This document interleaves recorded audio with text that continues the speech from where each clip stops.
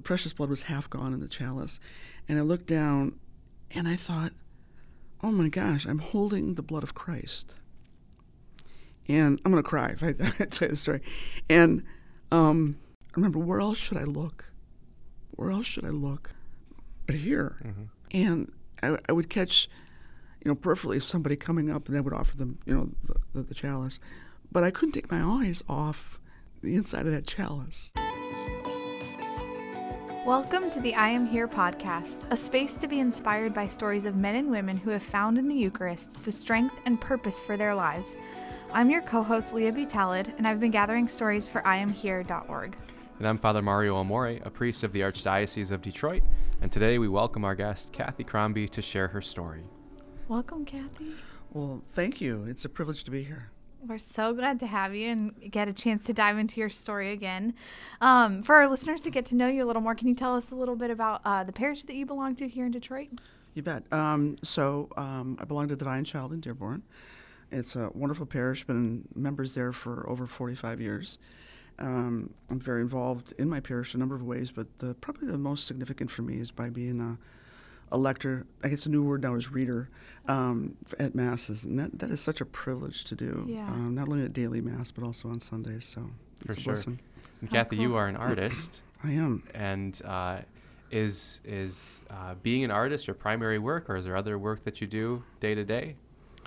Yeah, so that's so being an artist has always been, if I qualify, the second job, if you will, in many respects.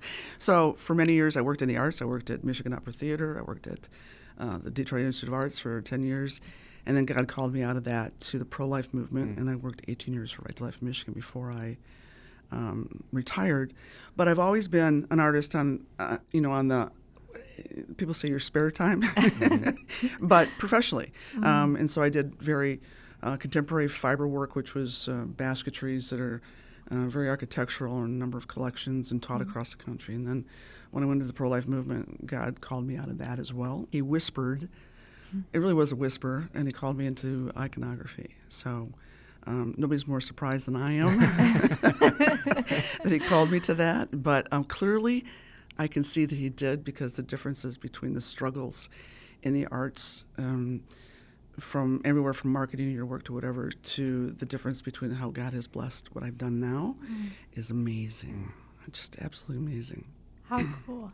For our listeners who might not be super familiar with iconography and all that goes into that, can you share a little bit about what drew you to that and why that type of art is particularly attractive for you? It wasn't attractive at first. Oh, wow.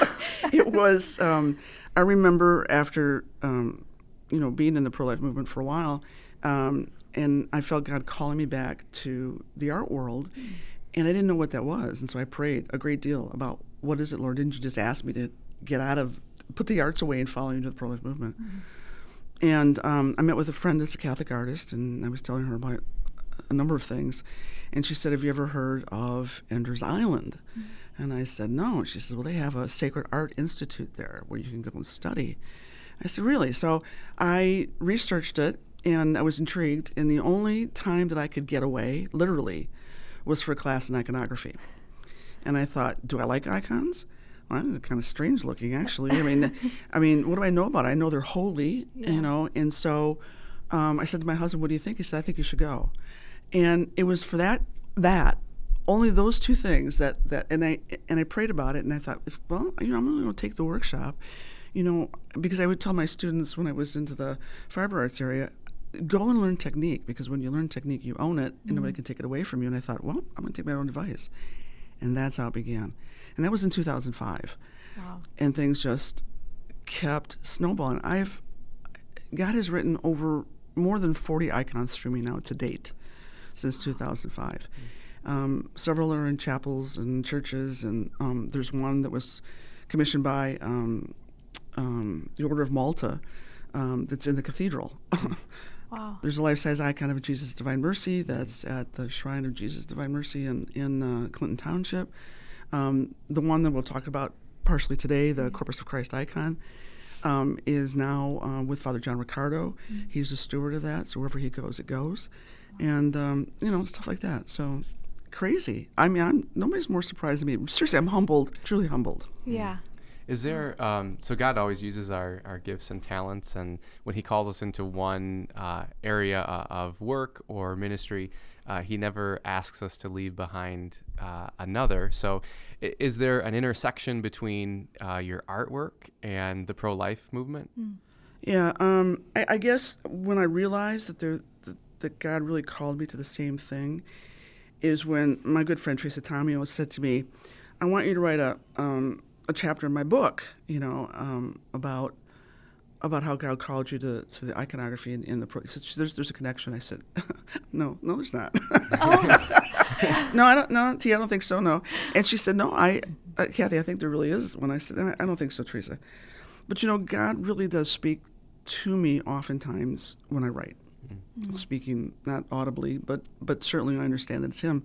And so I started to write it. And I realized that when I was called to the pro-life movement, it's all about the image of God, right? How we protect and defend the sanctity of human life in the image of God. And what's an icon? An icon is Greek for image. And every image that you write, every icon that you write is the image of God. It's really interesting. And it was like an epiphany for me. I sat back in my chair and went, holy cow, And it was really, it was really interesting to me that there really was a connection that God called me. Really, he does write straight with crooked lines, So does that make sense? I mean, it was just really profound to me. Yeah. Profound. And so Teresa, of course, she's like, I told you. She has a way of being very she direct. Does. She does. Yes. Yes, she does. Yes, she does. Yeah. Oh, man. Yep. Wow. And, okay, so you've talked about how God has written 40 icons. That's more than 40? About 40, yeah. Icons through you.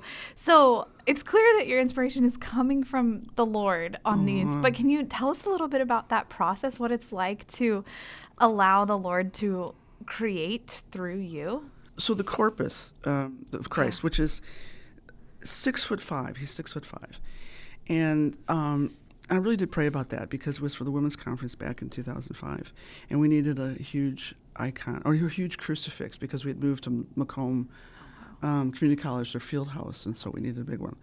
So this was 2005. I took the class in iconography, and I remember seeing this in the book. That the instructor had was Christ on the cross. And I thought, well, geez, that's really a cool one. Why aren't we doing that, so it's like fixed in my mind now. And I come back to the women's conference and our meeting. We've got about, 15 women on the steering committee. And I said to them, I don't know if I can do this. I don't know if God wants it. I don't know if you want it. I said, but maybe I can do an icon of Christ and on the cross, and they're like, that would be cool. I said, but I'm not doing it if you don't pray with me, and if it's not of God, I don't want to do it. And we all end up praying. And I brought in a big tracing. I don't know, it's like a cartoon, if you will, an illustration of him on the cross, and so I was projected. So the day that I finally decided I was supposed to do this, that we decided I was going to go, I had attended the men's conference to help as a volunteer. And I heard the priest that was speaking say something like, when you hear God's voice, get up and get going kind of thing. And it was like the nudge I needed to do this, So I went to the art store, and I picked up huge drawing paper and the whole bit. And I came home, and I just cleared out part of my living room, and because it was the only place I could really, get it big enough to do this, because it had to be like 6'5", whatever it was, and I wasn't sure the right height, but it was going to be big because I had to go on a 14-foot cross, right? So, I'm there, and my husband was working midnights then, and he had been sleeping during the day, so he gets up. He gets and walks down the hallway. Here I am, with this big projector and this tracing paper. My living room looks like really a mess. And he goes, "What are you doing?" And I said, I'm going to start this corpus. And he stepped into it, and it matched. Whoa. Now, if that's not Ephesians, I don't know what it is. And he stepped right in. I thought, whoa, okay, so we're on the right track. So more and more things happen. And so... and I know you asked me a question. I told you I'd go down a rabbit hole with this thing. Great. So, anyway, so I worked on that, and they all prayed with me, and there was Now, mind you, I did only 2 icons in a workshop. This was my 3rd. Oh, wow. How could I boldly so think that I could do that? Okay. So, and then a friend of mine, and then we figured out that I couldn't do it the way I thought I was going to do it. I had to actually have a cross. So my good friend, Mish Govin, who was a Divine Child, who's in our prayer group, he and his wife, was a master carpenter. So it's a really wonderful day that we're talking about this on the Feast of St. Joseph. Yeah. Because I've always said he's been my St. Joseph. He came to my rescue, and he's done a lot of the woodwork that I need done whenever I have things done. So Mish constructed a 14-foot cross that you could break down into 5 pieces. And he also cut out for me the corpus that I had drawn into 2 sections so that we could break it down, right? Because we needed to store it or whatever we needed to do. So anyway, so that was that was the first problem. And then I worked on it after that and just kept going and kept going. But there were all kinds of problems because I didn't know what I was doing. I had to look it up. I had to, figure out different things. And I remember trying to figure out how to do his beard because his beard, it wasn't. This is it was a very Byzantine image. Okay. And so I went to bed that night and I just tossed and turned, tossed and turned, tossed and turned. And at 2 a.m, I woke up and I knew exactly how to do it. And I ran downstairs and I worked on it till I don't know how many hours in the morning. And it looks like, because I remember in the Gospels it said that they plucked his beard. And so it's like you can see tufts. It's just, it turned out so well. So the whole thing did. And it fit the cross. We hoisted it up. It was just like spectacular. So things like that. Yeah. But I don't do an icon if it's commissioned unless we pray about it first. Okay. And I don't know what other iconographers do. This is what I do. Because if not a God, I don't want to do it. Yeah. So somebody says to me, I want you to do this. It's okay, well, that's great. Let's pray about it. Let's see if God wants that too. So we'd pray. A couple weeks, come back together. And God has said no before. And maybe not no forever, but no for right now. And so we'll pray. And if God says yes, and he usually does, because it's usually for a good reason, right? Then they have to promise to pray with me during the whole process of the icon. When we did the Service of Jesus Divine Mercy, the icon of Divine Mercy for them, I told Catherine and Lonnie, I said, if you guys have to pray with me, and they did, and it took me about a year to kind of pull everything together, because it's life size, it's huge, like the size of a door. And I remember walking to Mass a couple of times, a minute or 2 late, and coming all the way from Dearborn to Clinton Township. No excuses, but it does happen, right? Right. So you walk in late, and I hear my name, and we're praying for Kathy Crombie. And so they would pray for me at every Mass. As I would meet people, they'd say, I'm so-and-so, and I said, well, I'm Kathy Crombie. They said, oh, you're Kathy Crombie. Is that icon done yet? Oh, my gosh. Just waiting on it. And I said, no, we're praying for you. So that kind of stuff. And there are lots of other stories around. Can I tell you one about Our Lady of Guadalupe that did for them? So an anonymous donor asked me to do a life-size icon of Our Lady of Guadalupe for them. Wow. And so I said, it's hard to do an icon of an icon. Are you sure you're hearing God right? And they said, yeah. I said, okay, so let's pray about it. So we prayed, and I figured, okay, let's do this. So I got into it, and I drew it, and then as I was drawing it, I felt Our Lady say to me, you know what? You don't know enough about this icon. You don't know enough about this image. You think you do, but you don't know enough about me in this image to write it. So go and study. And she was right, because I went and studied for about 4 months, and I learned a whole lot that I didn't know, and what I had drawn wasn't correct, because there's so much in that tunic. Yeah. There's so much in that tunic that and I didn't really kind of get it, and I thought I understood that icon. So I drew it. I wrote it. I had traveled to Russia during that time, so I got to see a lot of icons as well, from the Russian perspective, came home and finished it. And then it was time to bring it to the shrine. And so they were preparing for a big event the next day, and the Archbishop, I believe, was supposed to bless it. So I walked in with that. It was wrapped in a sheet, brought her into this area and put her on a table. And then I unwrapped her. but there was about 20 volunteers there, and they all came around and were at her feet. I'm at the side, her head's up here, and so one of the volunteers go, "Oh my gosh, the colors on her tunic, they're swirling down by the base," and people are going, "Really?" And they go, "Oh my gosh, they are." And apparently they moved up her tunic. I didn't see it. Catherine saw it. 20-some people all saw it. And I never felt compelled to run to the end or to look to see because I never saw it. But it's interesting. That's a message for me because iconography is not for me. It's not a gift for me. It's a gift. It's a gift that I'm supposed to give to you from the Lord for your prayer time. So these people all saw that. How amazing is that? Yeah. Kathy, you use the language of writing an icon. Can you explain to those who might not have heard or encountered that language before what that means for you as the artist? So iconography is like a language.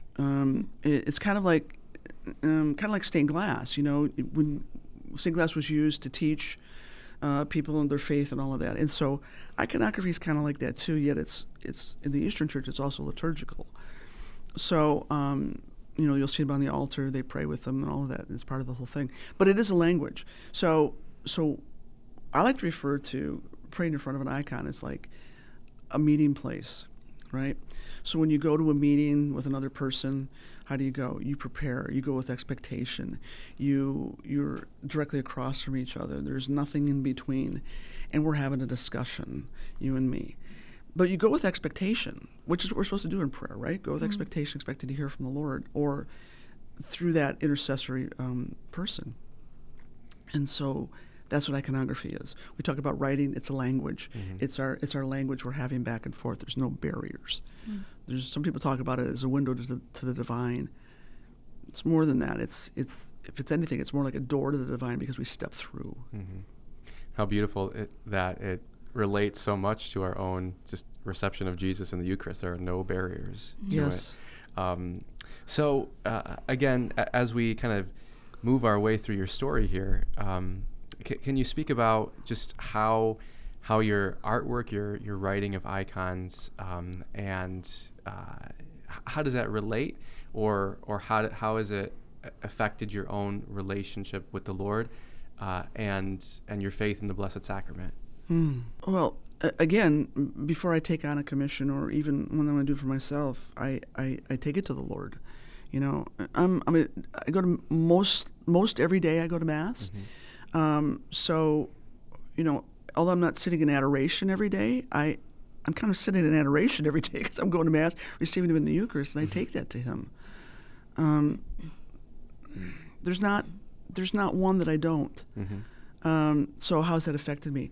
I listen for Him. I listen for His yes or His no or His maybe. Sometimes there's been a couple of times I haven't heard anything. And in that case, when I think He might be calling me to do it, then my prayer becomes, Lord, if this is not from You, slam shut the door, but I'm going to take the next step. You know, and oftentimes I don't, not oftentimes, when that happens, sometimes I don't know that He really has called it until the end. It's like being faithful to what you think He might be saying to you, you know, but also being ready to stop if I know He's asking me to do that. Yeah. So I try to be obedient. But it can be difficult sometimes when you're not sure it's Him. Sure. You know, so you do the best thing you can. You just continue to pray. Yeah. So does that answer your question, Father? It does. Okay. Beautifully. Okay. And thinking about the Corpus Christi icon that you've shared a little bit about, the Lord did give you kind of a clear message, right, in the making of this while encountering Him in the Eucharist. Can you share a little bit about that experience? Yeah. So there was a revision to my faith in 1995, 1996. I was going to Mass every day and the whole bit, and so I had gone to Fatima a couple of times and taken a couple of pilgrimages, and so to say the Divine Mercy wasn't, you know, part of my daily, you know, prayers, but it was new to me because I had learned it then. But it had nothing to do with this Mass, because it was Saturday morning Mass. I sit near the front because I'm easily distracted. You know? And so it was time for communion. And everybody gets up, you know, and you go pew by pew by pew, and I'm off the center aisle, okay? So I'm walking along with everybody else and kind of have my head down a little bit and praying, and the people ahead of me are all moving towards the Eucharist, and I hear this old man yell out, "Divine mercy!" I mean, loud, "Divine mercy!" And I popped up looking around, and I see nothing. I see nobody that I would consider to be an old man in my general area. I don't see anybody reacting like me. And I'm shocked. I'm stunned because I'm telling you, I heard it. And I thought, okay, what was that? You know, you don't know what to make of it. Yeah. You know, and you're in a group of people and you're still moving. So I just put my head back down again and started praying and started moving again. And I heard it again. Divine mercy. This man was yelling. Seriously, I would have to be deaf twice not to hear him. Wow. He was that loud. Yeah. And I'm looking, and nobody is reacting like me. Nobody. Wow. But that voice was coming from the area where the priest was standing. We had a Eucharistic minister here and a priest on the left side of the center aisle. And clearly that's where I looked up first, and that's where I looked. And there was nothing except the priest going, "The body of Christ, the body of Christ, the body of Christ." So I received.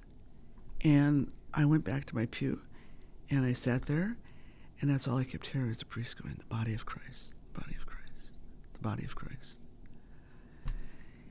And then years later, you know, the whole story with the Corpus started to happen. Wow. You know, and I started working on that. It was all about the body of Christ. And while I was working, I kept hearing in my head over and over again, "The body of Christ, the body of Christ." And it was so often that I actually, in pencil, on the back of that icon, wrote "the body of Christ." You know, and I don't remember if I, put preservative over it or what, but it's there. It's there. And so that to me was so phenomenal. And I really thought that was, the whole part of the whole story. But anyways, to make a long story short, so that icon then, the Corpus itself, was going to be in it's St. Anastasia, actually, in the chapel that they were building for Eucharistic adoration. And it was supposed to go up on the main wall, but it turned out that he was too big. 6'5" was too big. So he wasn't going to be on that wall, but on a different wall, which is great. But instead, what did they put up there? But a hand-painted image of Divine Mercy that I suggested as an artist, oddly enough, and that went up there, and it's beautiful, it's striking. So I thought that was the answer to the whole thing, right? So I tell Father, that's the deal, right? And so I wrote him a letter because I was so sure of it, until the icon of Jesus, the Divine Mercy, came. Wow. And to me, that was the culmination of it, because that's where it all comes together, right? All of it. The body of Christ, he gives us divine mercy, blood and water, all of that. It's just like so perfect. It's like, oh my gosh, Lord, I can't write this stuff, Right. It just happens. Yeah. But it takes time. That's the other thing. We all want immediate answers to what we think God is asking us to do, but he doesn't always give us immediate answers. I think that's what's so beautiful about just the opportunities that we have to pray, and especially when we go before the Lord in the Blessed Sacrament in times of adoration.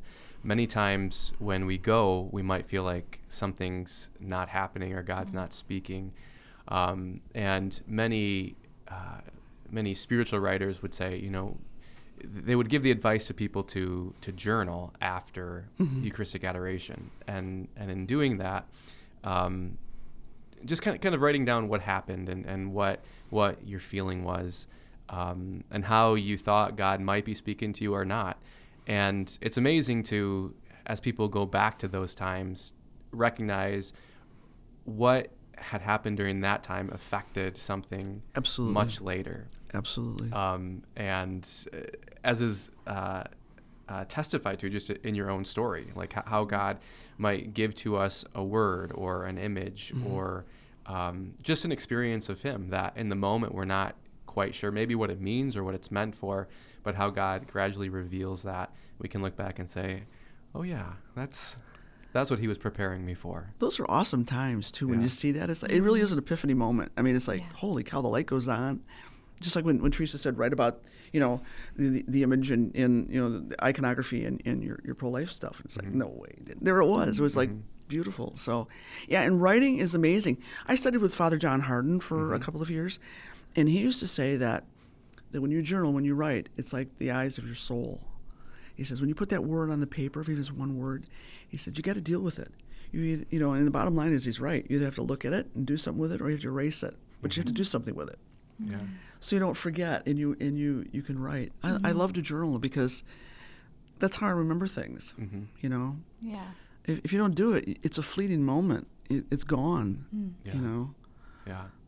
What does your so as you go to Mass or as you spend time in the presence of the Blessed Sacrament, we try to give inspiration to people who are listening to the podcast or ideas of what time in adoration might look like or what you feel is most just beneficial to you. For some people, it's just sitting there, in the presence of the Lord. For others, it's having that time, but also spiritual reading. What does your time in adoration look like? So, I'm a doer, so it's hard for me to relax. And in the way I find that I can do that, because I'm not really good, Lectio Divina, people talk about, putting yourself in the moment and all that. And you'd think an artist would be good at that. I'm not. I'm not. But what does it for me is writing, because I have to deal with what I'm writing. And as I sit in front of him, he's speaking to me through the words that I write. I said before that I often see what he wants, or I often see him, or he speaks to me as I write, and it's true. Even the article, when I wrote this thing for, the article for I Am Here, I know the story.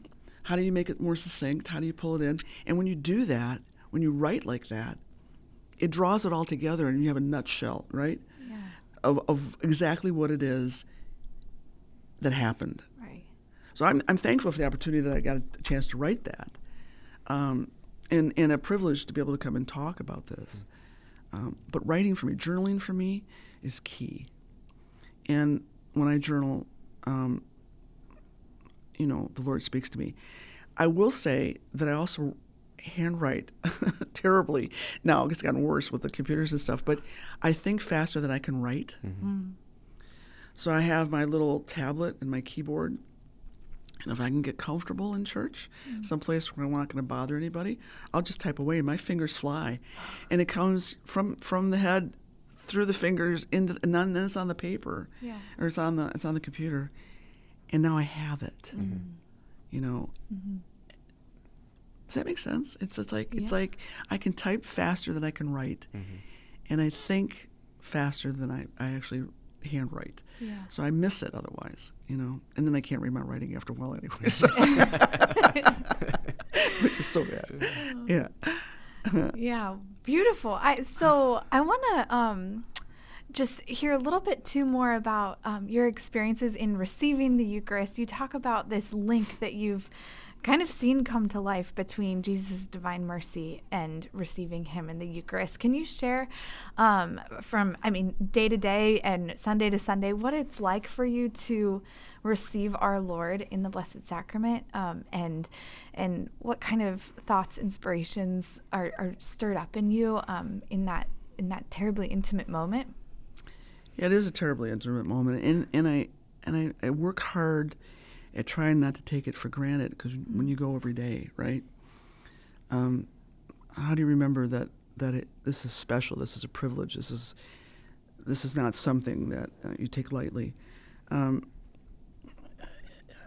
I work at it. I don't know how else to say that.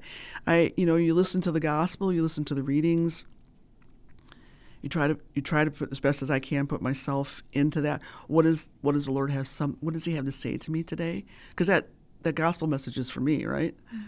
And so I try to ponder on that if I can, and it becomes part of the Mass, part of my experience. The Eucharist is part of all of that. I guess I can't distinguish it other than the fact that it's all one. In receiving Jesus is the culmination of that. That sacrifice, right? So it's special. It's always special. There was a time I was a Eucharistic minister for a while, or extraordinary minister of the Eucharist. Thank you. I know the difference. And I had the precious blood, and not everybody receives the precious blood, right? So I was standing off with it, and the precious blood was half gone in the chalice, and I looked down, and I thought, oh my gosh, I'm holding the blood of Christ. And I'm going to cry if I tell you the story. And I remember, where else should I look? Where else should I look? But here, and I would catch, peripherally somebody coming up, and they would offer them, the chalice. But I couldn't take my eyes off the inside of that chalice. Does that make sense? Yeah. It was breathtaking. Yeah, it's beautiful. Thank you so much for sharing that powerful experience and just a little bit more of your devotion. I just would love to hear just one last question, a little bit more about how the Eucharist informs your art today.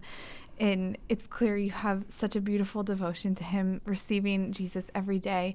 How is that continuing to affect, what you are doing and making as an artist? Well, the Eucharist is the body of Christ. Every icon that I create is in the image of the body of Christ, whether it's St. Catherine of Siena, whether it's Saint Father or more, Mario, whether whoever it is, it's all about the image of Christ, and so it's all the same. It's the body of Christ, and He allows me to immerse myself in His body. I'm the vessel, right? He's the artist. He's the divine artist. He writes through me. He paints through me. And I'm just the willing vessel. I mix the paint and I hold the brush, and He does the rest. And when I get stuck, I go to Him and I pray. What do you want? And there's some difficult moments, and the people that are praying with me, I'd say to them too, I'm having trouble here. We need to go before the Lord and pray, and they do.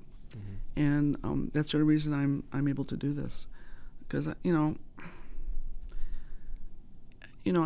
know I have artistic talent, but how do you do a 6'5" icon of Jesus after only doing 2 icons in a workshop? No, seriously, how do you do that? You don't. How do I know it's Him? Because I'm not that good. That's how I know. I'm just reflecting on just the humility, of being an artist. I think for artists who for art is their work, it's about using their gifts and talents, and like having people know who they are so that they can get their next project. Just reflecting with you, like I've been in the cathedral, I live there, and I've seen the icon, and I didn't know it was yours. And in different places as well, and that's probably how it's supposed to be, and how you want it to be. Absolutely. And so just thank you for answering that call, just allowing God to use your gifts to give us an image of Him, and to just having Humbling. other people just encounter Him, because of your listening and because of your prayerful heart and spirit. Others are being able to be drawn into deeper prayer and relationship with the Lord, and so just Thank you so much for that. Oh, my pleasure. As you brought that up, I just went one other thing. So, iconographer meaning icon, image, grapher, writer, somebody who writes images. So, iconographers don't traditionally sign the icon. They don't sign their work, which I think is incredibly liberating. Because in the other art field I was involved in, it was all about who did this. It's all about do you have this one in your collection or so on. And in iconography, it's not like that at all. That to me is like awesome.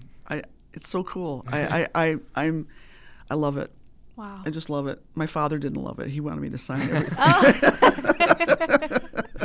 But this works out just fine. Yeah.